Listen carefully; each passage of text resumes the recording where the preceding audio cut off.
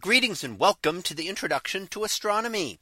One of the things that I like to do in each of my introductory astronomy classes is to begin the class with the astronomy picture of the day from the NASA website, that is apod.nasa.gov/apod. And today's picture for December 23rd of 2022. Well, it is titled Cassini Looks Out from Saturn. So what do we see here? Well, this is an image of Saturn, and we're looking at it from very close up. This is in 2017 as the Cassini mission was coming to an end, and the spacecraft was actually directed inside the orbit of the rings of Saturn. So previously it had been outside the rings. Now it's inside, very close to the planet itself, giving us a view of what you might see looking outward from the planet and outward, seeing the rings out there in the sky.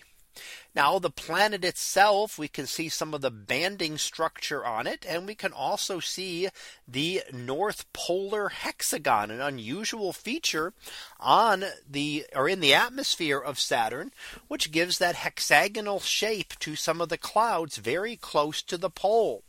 Now the exact reason for it is likely not known, but may have something to do with the way the fluid mechanics of the atmosphere work. So the atmospheric flows happen to combine together to give us this unusual shape.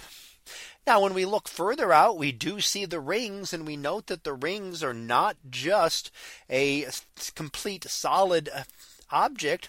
They are actually made up of billions of tiny particles, each orbiting around Saturn. So many moonlets, little moons, orbiting around Saturn.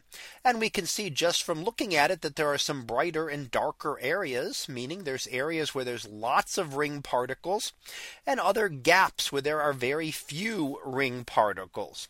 And in fact, the Cassini division, the large dark area there separating two of the major rings called the A ring and the B ring, the A ring being the outer one and the B ring being inner.